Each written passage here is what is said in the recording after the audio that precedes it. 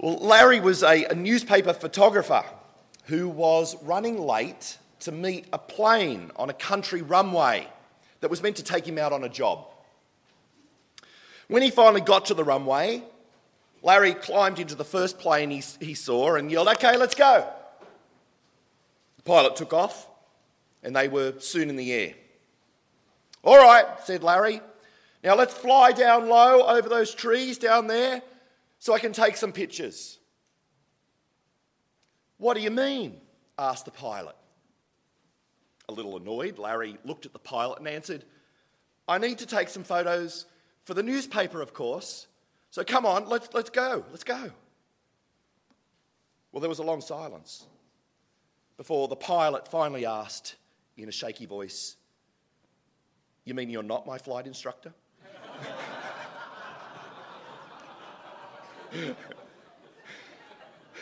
Yes, a nasty case of mistaken identity. And we've all done it, haven't we? Mistaken someone's identity, grabbed the hand of someone who was not our mum or dad when we were little, or called somebody by the wrong name, gotten siblings mixed up, or put our arm around our spouse only to look and see it was somebody else. Was that just me? I think we've all mistaken somebody's identity at one time or another. And usually it's embarrassing, but no big deal. But then sometimes it can have big consequences, as in the case of Larry and the trainee pilot.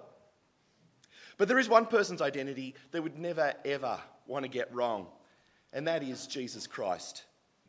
Because to get his identity wrong would have massive consequences for us. Not just for now, but into eternity. Today we continue our series on ancient debates. And today we're going to hear about some important historical disputes surrounding the person of Jesus Christ.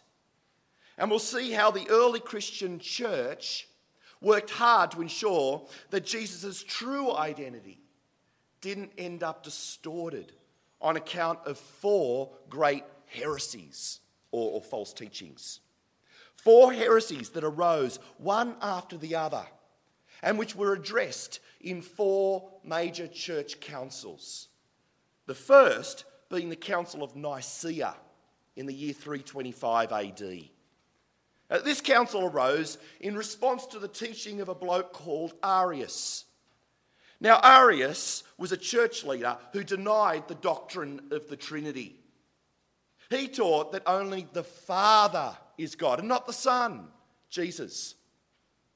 According to Arius, Jesus wasn't eternal, rather he had a beginning, created as the first and finest of all God's creatures, and the one through whom God then made everything else in the universe.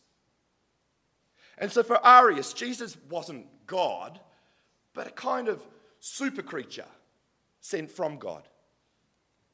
Arius's Jesus kind of reminds me a bit of Superman. You know, a very special, powerful creature, but a creature nonetheless. It's the same understanding of Jesus that's still taught by a number of cults today, like the Jehovah's Witnesses and the Christadelphians, for example. And there's a form of it seen in modern liberal teaching too. In fact, I clearly remember having a conversation years ago now out in the church car park with a woman who'd left this church because Jeff was preaching that Jesus is God rather than just a special teacher sent from God. Well, at the Council of Nicaea, all the leaders of the early church met to discuss Arius' doctrine. And in the end, the council deemed it to be at odds with the teachings handed down from the apostles. And as a result, they wrote the first draft of what we know as the Nicene Creed, where Jesus is described in terms like God from God, light from light, true God from true God, begotten, not made, of one being with the Father. You see, all deliberate statements proclaiming the divinity of Jesus. And in the end, Arius was excommunicated and exiled, and all his works were ordered to be confiscated and burnt. But did this first council get it right? Were they right in opposing Arius' teachings? Well, as we look at the Bible, I think we can confidently say that yes, they did get it right. Because it's abundantly clear from the Bible that Jesus really is God. We see it clearly taught in passages like Titus 2:13, where Christians are said to be waiting for the glorious appearing of our great God and Saviour, Jesus Christ. And in John 20:28, where Thomas sees the risen Jesus and declares, "My Lord and my God." And Jesus accepts his worship and doesn't correct him. And then there are the myriad of Bible passages where Jesus is shown to have the attributes of God. He has divine knowledge. He's all-powerful. He has God's authority. He's the creator. And he's eternal too. And so in John 1:1, we read, "In the beginning was the Word. And the Word was with God, and the Word was God." See, the Bible clearly teaches that Jesus is God eternal. And so, yes, the Council of Nicaea was right in refuting the teachings of Arius and in confirming the truth that Jesus is truly God. But ironically, it was out of the rulings of Nicaea that the next big heresy emerged. A heresy that was addressed at the second major council, the Council of Constantinople in 381 AD. Now, this council met in response to the teaching of a church leader named Apollinaris. Apollinaris was actually one of the good guys who had opposed the teachings of Arius. But in his eagerness to emphasize the divinity of Jesus, Apollinaris went too far the other way and ended up discarding Jesus' humanity. And so Apollinaris taught that whilst Jesus had a human body, his mind, that is his intellect and will, wasn't human. Otherwise he might have sinned. And so according to Apollinaris, what happened is that the divine mind of God the Son came in and took over Jesus' human body in Mary's womb. Apollinaris' view of Jesus kind of reminds me a bit of Edgar in the first Men in Black movie. You know Edgar? The man whose body was taken over by an alien life form, after which poor old Edgar could hardly be described as human. Now, I'm not aware of any strict Apollinarians around today, but I think at times there are still hints of his teaching around the place. Like, for example, when we use potentially misleading phrases like, Jesus is God in a body. Or Jesus is God with skin on. You heard phrases like that? Phrases that are potentially misleading because they diminish Jesus' true and full humanity, which was so much more than just skin. And we also come across hints of Apollinarianism in certain beloved Christmas carols too. Take Away in a Manger, for example. The cattle are lowing, the baby awakes, but little Lord Jesus, no crying he makes. You know, what kind of human baby doesn't cry when it's woken up by mooing cows? I've had little babies, okay? I know you do everything you can to get them to sleep. And then when you do, you tiptoe around the place. And the phone rings. It's all over, Red Rover. Where? See, it's a romanticised view of Jesus that dilutes his true humanity.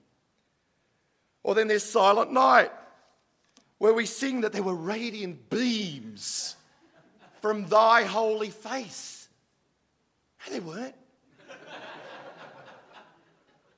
The only thing radiating from little baby Jesus were all the normal smells that emit from a normal human baby. Again, you see the carol accentuates and romanticizes Jesus' divinity at the expense of his humanity. Well, in the end, the Council of Constantinople ruled against Apollinaris, denouncing both him and his teaching, and affirming that whilst Jesus is truly God, they said he's also truly human. But did this council get it right? Well, when we look at the Bible, it's obvious that yes, they too got it right. Because the Bible is clear that Jesus is truly human. So we see that Jesus had a real human body.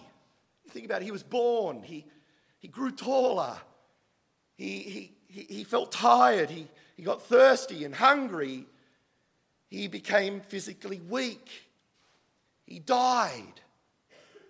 And even after his resurrection, he still had a real human body. And we see in the Bible that he had real human emotions as well. We're told that on various occasions he marveled.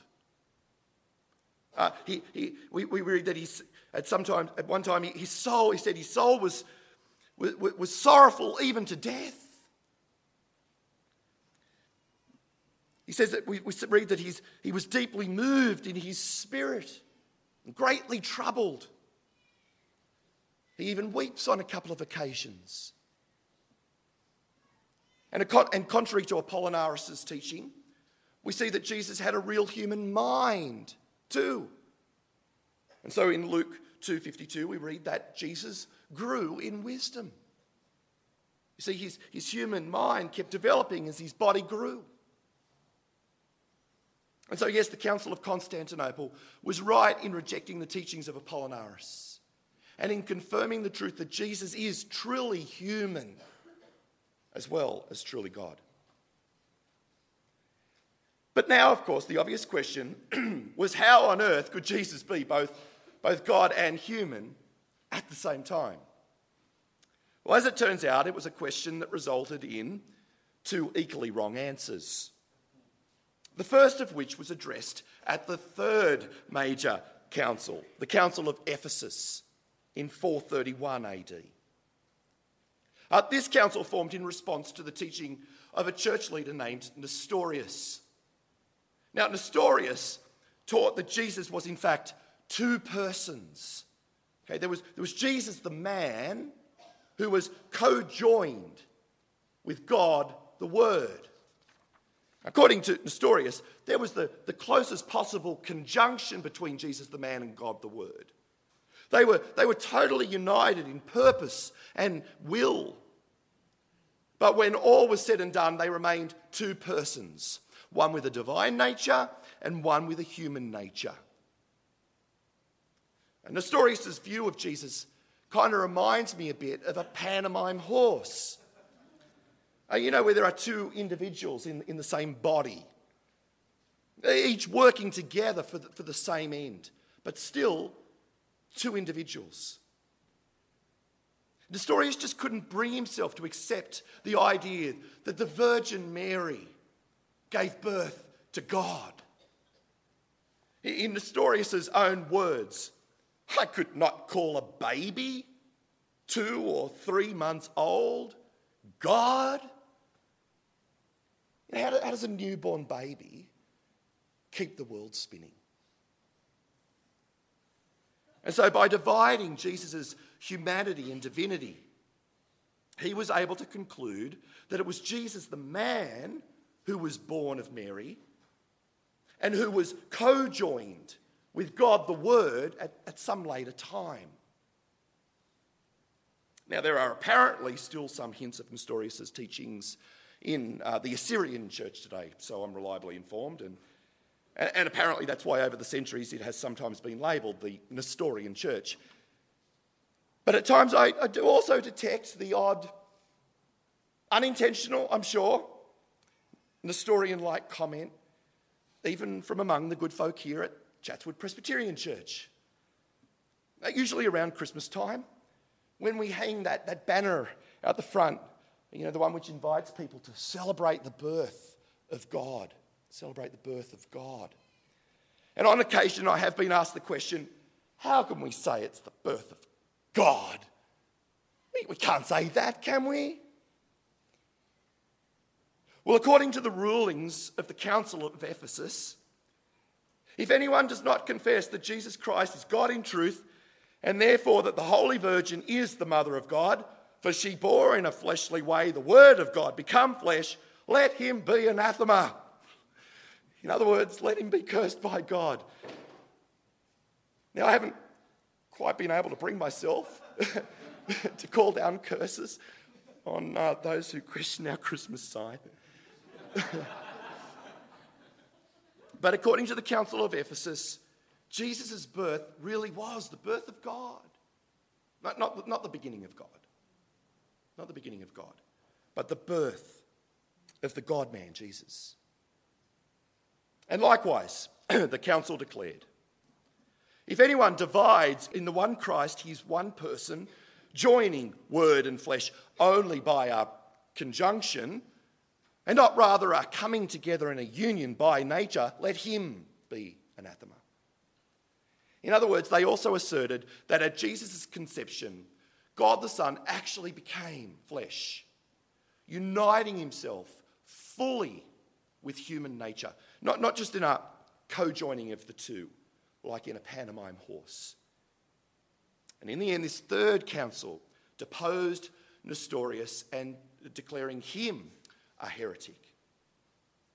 But were they right?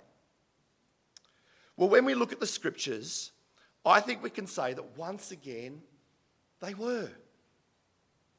Because in John 1:14, we read that the Word became flesh.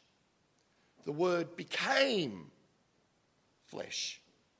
See, the two natures became one thing, that is, one person. Jesus didn't consist of two persons, but one. And that's exactly why, as we read the scriptures, Jesus always refers to himself as I, not we. Because Jesus understood himself to be one person and not two. That's why we don't hear him say, we are the light of the world. No. He says, I am the light of the world. Nor do we hear him say, we are the way and the truth and the life. No one comes to the Father except through us. No, he says, I am and me. And so, yes, it's clear that the Council of Ephesus was right in rejecting the teachings of Nestorius and asserting that Jesus is one person. But it meant that question of how Jesus could be at the same time truly God and truly human remained. And it led to the next wrong answer that would be addressed at the fourth major church council, the final one for today, at the Council of Chalcedon in 451 AD. Now, this council was called to deal with the teaching of a bloke named Eutyches. Eutyches was a church leader, and again, one of the good guys. He had vehemently opposed the teachings of Nestorius at the third council. But again, he ended up responding with an equally wrong opposite view.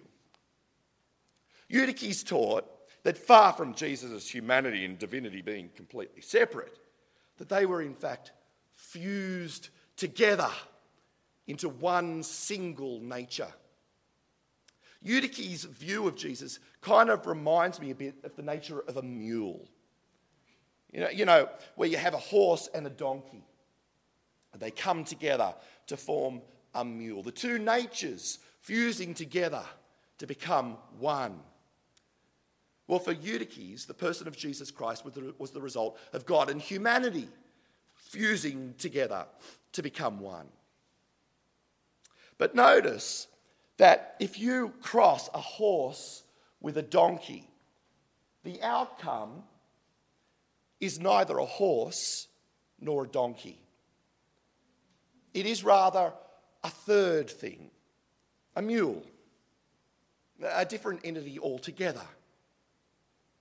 And it was for this reason that the Council of Chalcedon opposed Eutyches, accusing him of mixing Jesus' deity and humanity, and in the end making Jesus a kind of mongrel, a third thing. They recognised that if either Jesus' humanity or divinity underwent any change at the incarnation, that he would no longer be truly human or truly God. And so in the end, the council declared that Christ is made known in two natures, without confusion and without change. That is, when Jesus' human nature and divine nature united in Mary's womb, they remain distinct, each one retaining its own individual properties, neither nature changed by the other.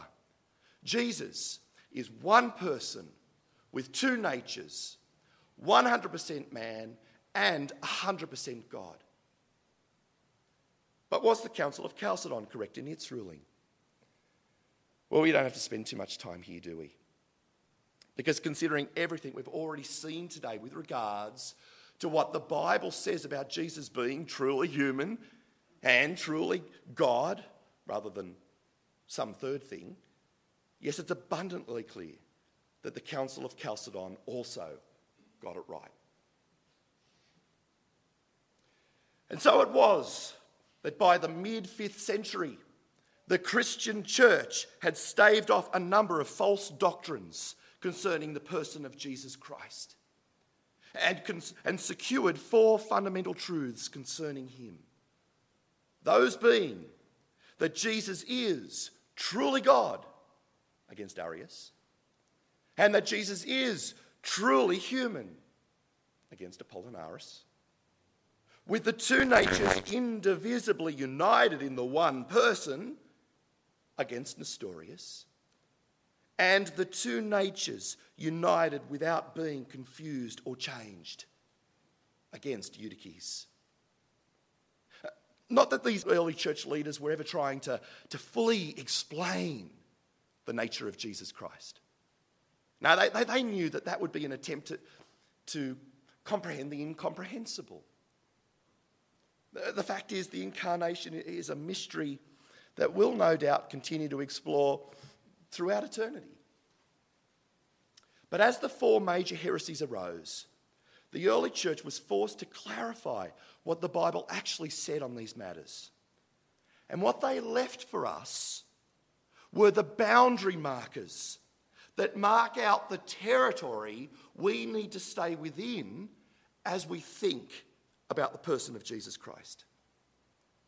Such that whenever we hear something said, or whenever we think something about Jesus that is contrary to any one of these fundamental truths, then we can be sure that we have stepped outside the boundaries of truth and into the territory of mistaken identity. And that little heresy bell inside our heads ought to be ringing. Ding, ding, ding, ding, ding, ding, ding. But perhaps it is that the only thing inside your head right now is the question, who cares? Who cares? I mean, these debates, they're nothing but ancient history. They're so remote. Nothing but obscure philosophical arguments. Who cares?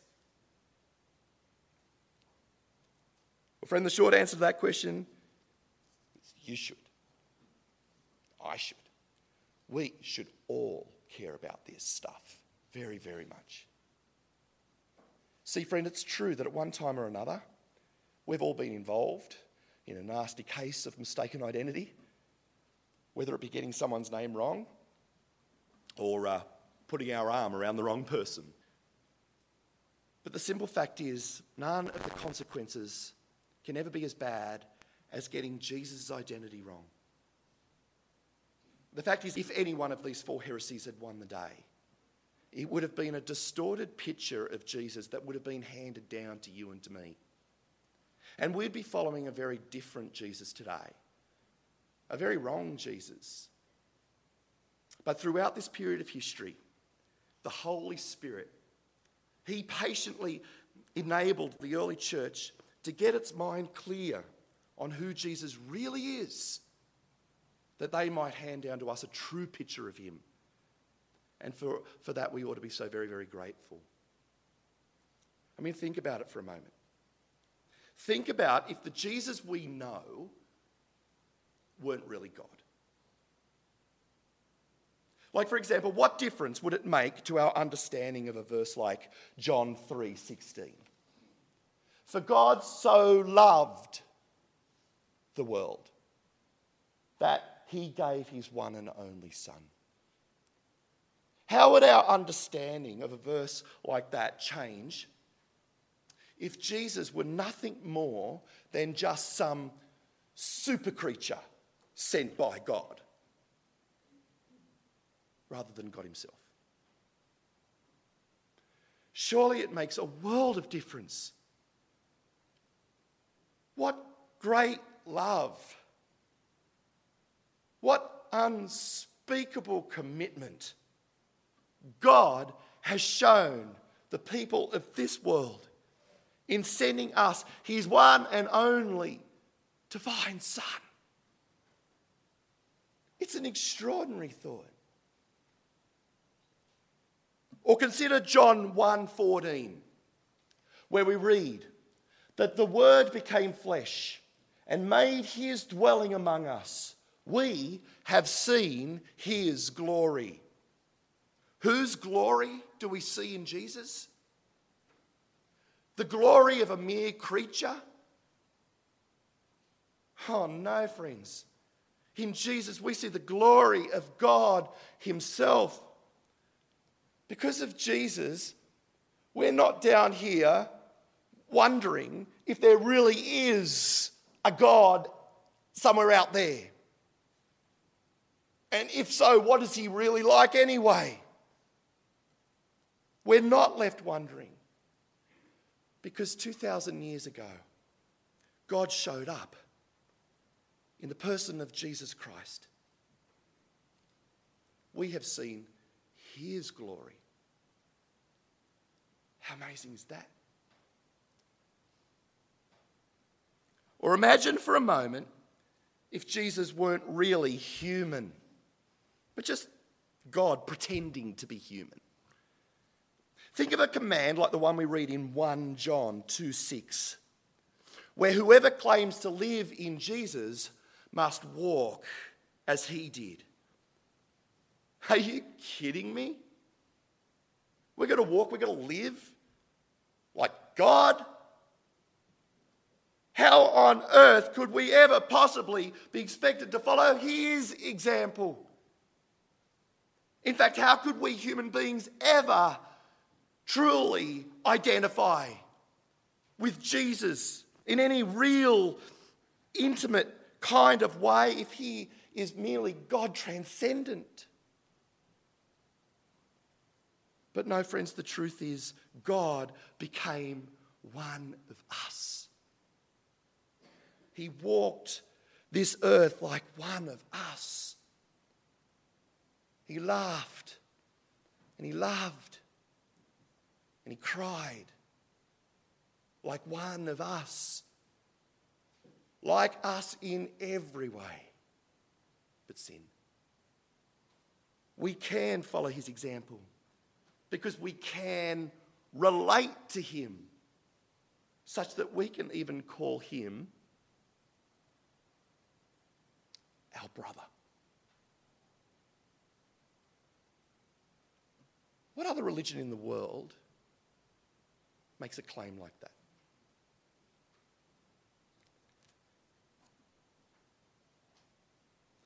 Well, consider what difference it makes that Jesus is both truly God and truly human at the same time. Hebrews 2:17 shows us.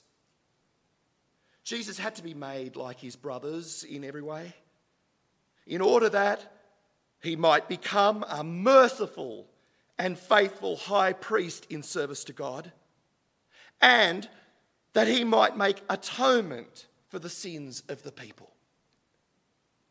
What difference does it make that Jesus is both God and man at the same time? It means he now stands as our merciful and faithful high priest, representing us before his Father. He's full of mercy. Because you see, he's experienced the same things we do. He knows what it's like to be tempted. He knows what it's like to suffer. He knows what it's like to be disappointed. He knows what it's like to be mocked and teased. He knows what it's like to be abandoned. He knows what it's like to be betrayed. He knows what it's like to be the victim of injustice. And so when we go through these things, we now know that there is a God in heaven who gets it. He's not far off and uninvolved. We can never complain that God doesn't know what we're going through, because Jesus has experienced it firsthand. And now he comes to our aid as our sympathetic high priest.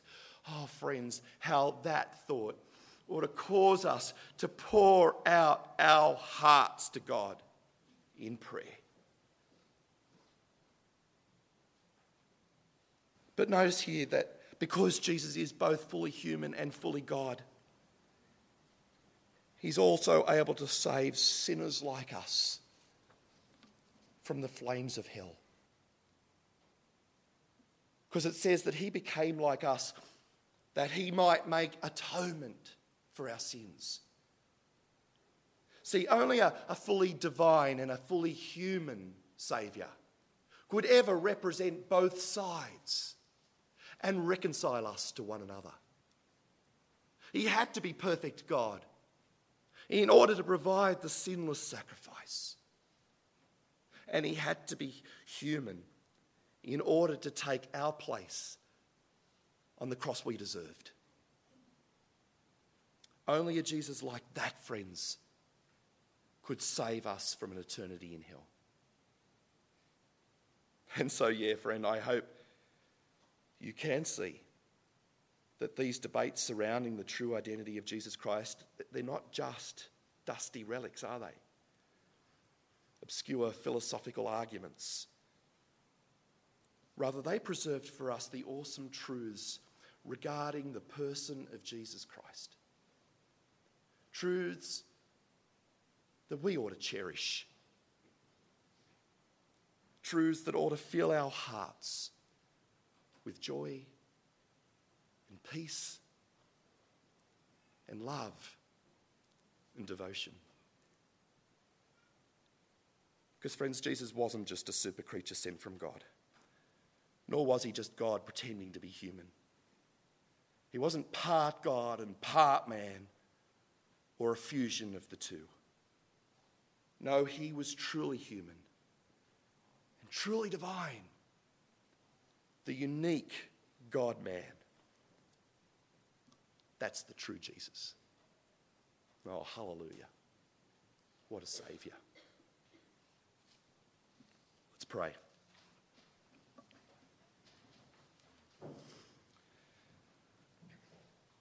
Our Father, we want to thank you so very, very much for the great diligence and the care of the early church in handing down to us a true picture of your Son, Jesus.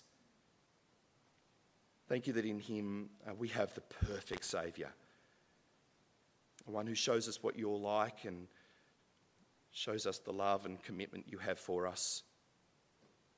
Thank you that in Jesus we have a brother who understands our weaknesses, who cares, and who is able to save us from our sin. Oh Lord, we marvel at the great mystery of Jesus, the God-man, and pray that it would fill our hearts with joy and hope and with a longing to serve and worship him. In our Saviour's name we pray. Amen.